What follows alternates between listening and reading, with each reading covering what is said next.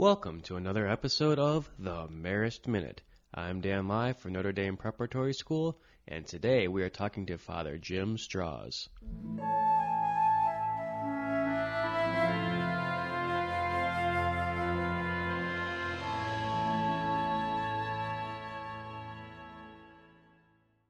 Welcome, Father Jim. Father Jim will be my guest for the next several weeks as we dive into this question, what does it mean to be a Marist?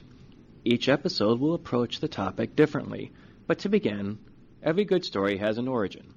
This week we will explore the question, who are the Marists? How did the movement get started? Okay, the Marists, Dan, are a Catholic movement based on the Gospels, which has evolved into four religious communities and a lay branch. These are the Marist Fathers and Brothers, which are here at Notre Dame Prep.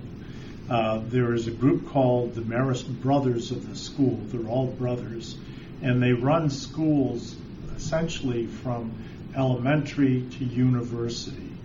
They're the largest of the groups of Marists throughout the world. Then there are the Marist Sisters. We're fortunate enough to have about 5 or 6 Marist Sisters on the east side of Detroit. They used to run 2 schools here in Detroit, parish schools. There's a group called the Missionary Sisters of the Society of Mary. They're here in the United States as well, but also throughout the world. And they're a group of women religious who were founded specifically to do foreign mission work. Now, one of the crazy things was that, they were sent from France and then not too long afterwards from the United States.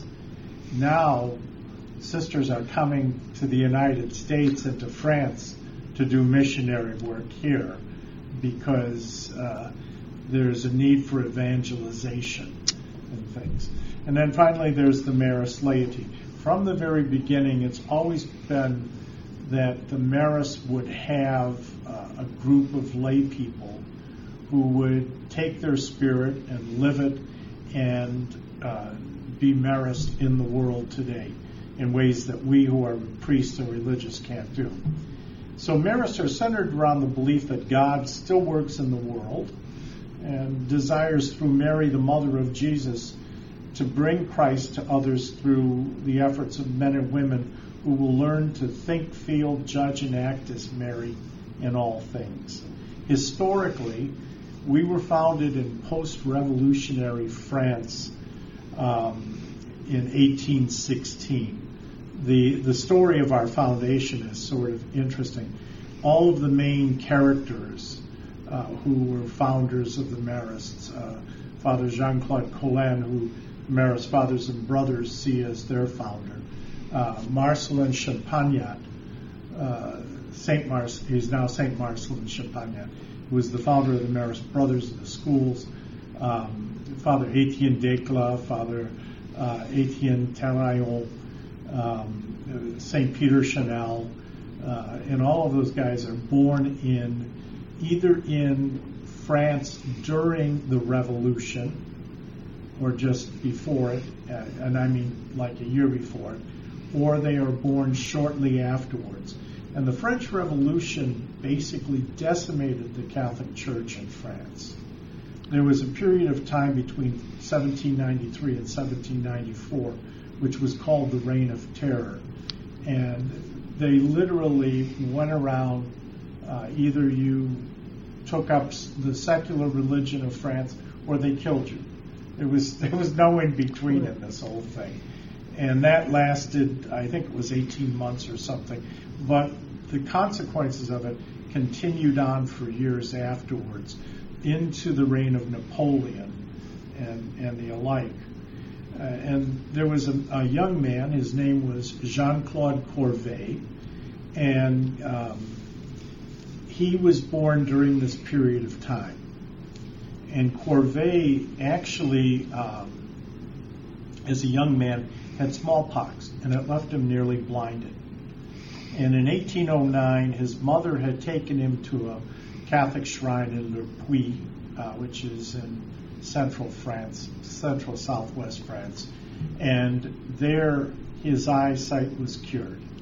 Wow. And so every year afterwards, Jean-Claude Colin Jean-Claude Corvée would go back to Le Puy, and in 1813 he has this interior revelation that Mary wants a group of people to carry her name, to be called Marists, and to be her body in the world today.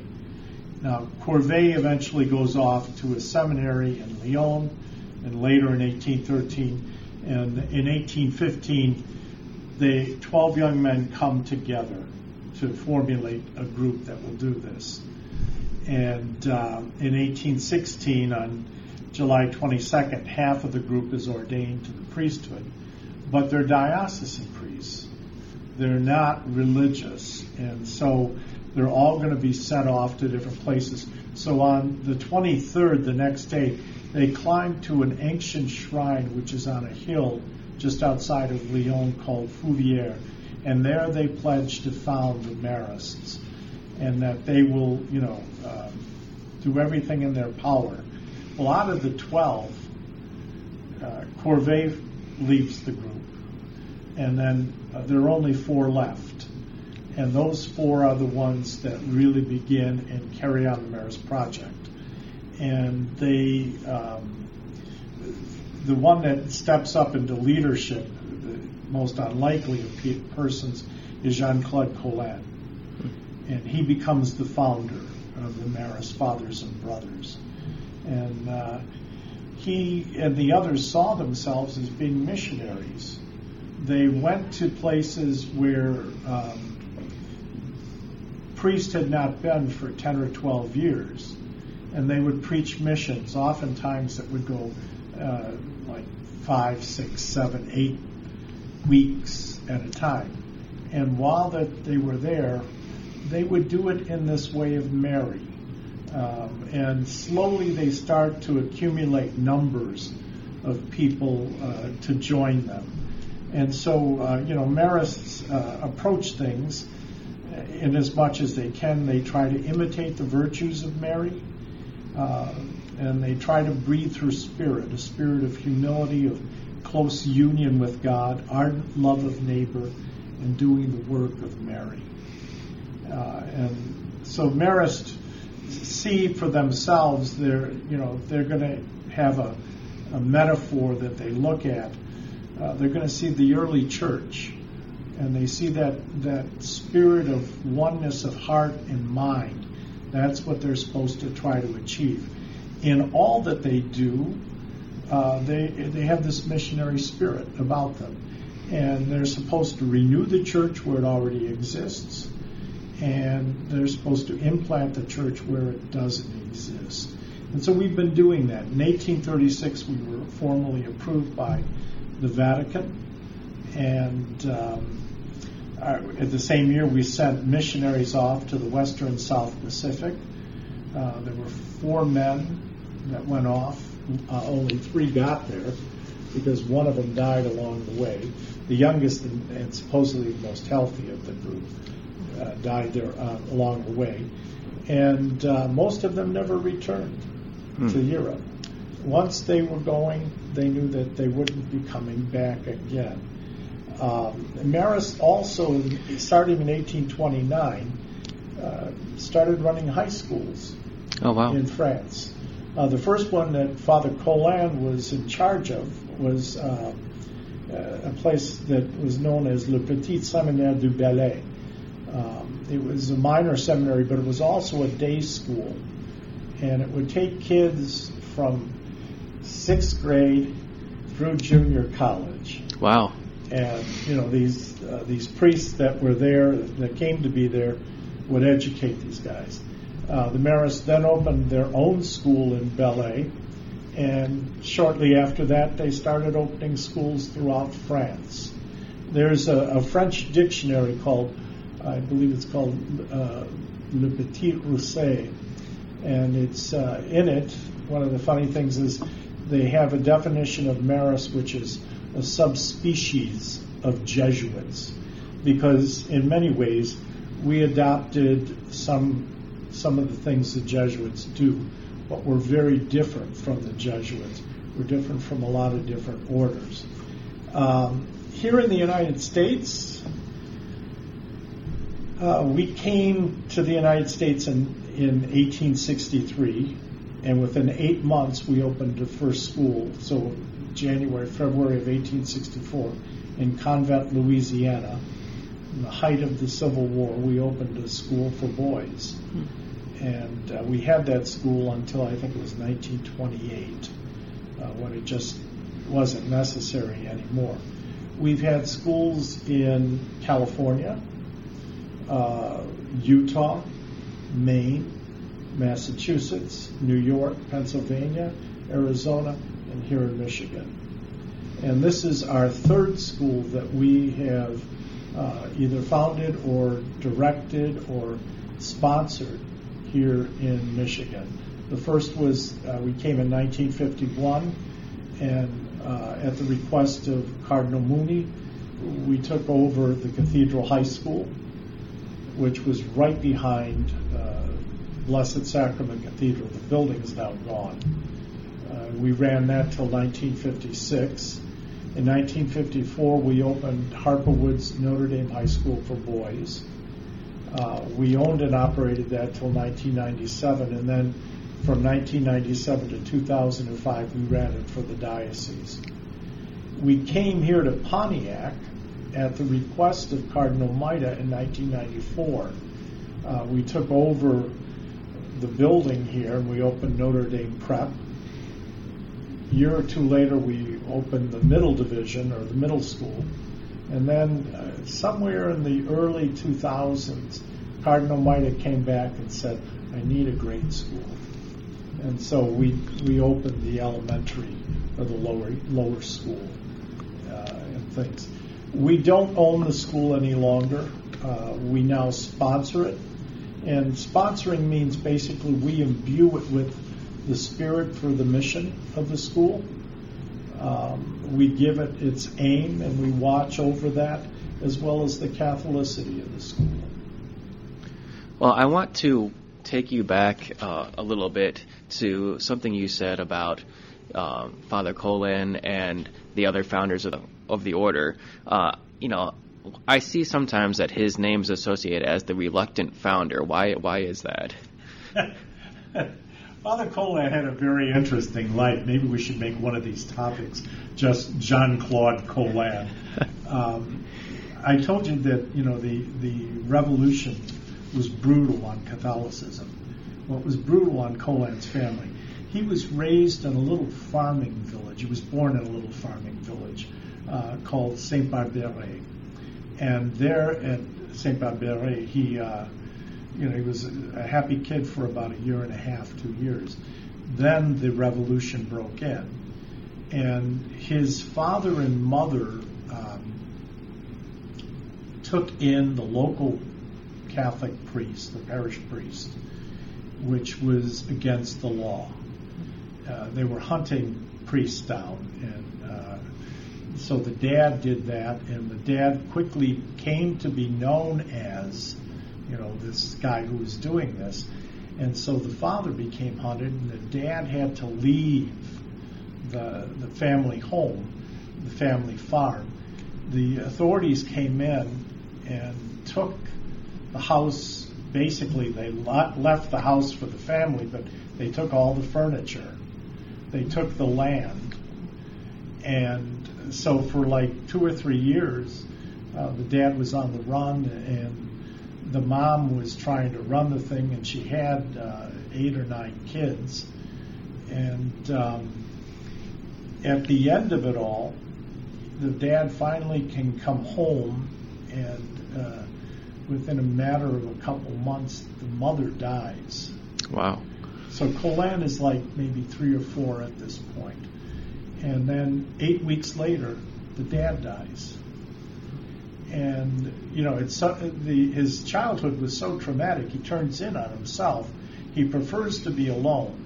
And, there's a woods outside of Le Barberet, and he goes to that woods, and he spends a lot of time there, and he's off by himself and all the rest.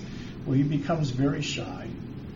he's also becomes very scrupulous, and he has he's got a great brain and things, but he always has this shyness about himself, and he doesn't like to push himself forward. This is not Colin, and suddenly he gets in the seminary, and he finds the Marist project, and he said, "Oh, I like this," and all the rest.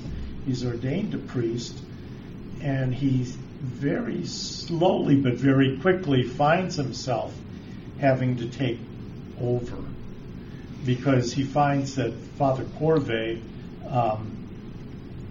grandstands a lot, but he's not much in the way of substance. And so God gives Colin these graces to do things. And his first parish as a diocesan priest, his brother is the pastor. And his brother pushes him. He knows him well, pushes him, and slowly Colin emerges as this figure and things. But he's got a lot of baggage that comes with his childhood.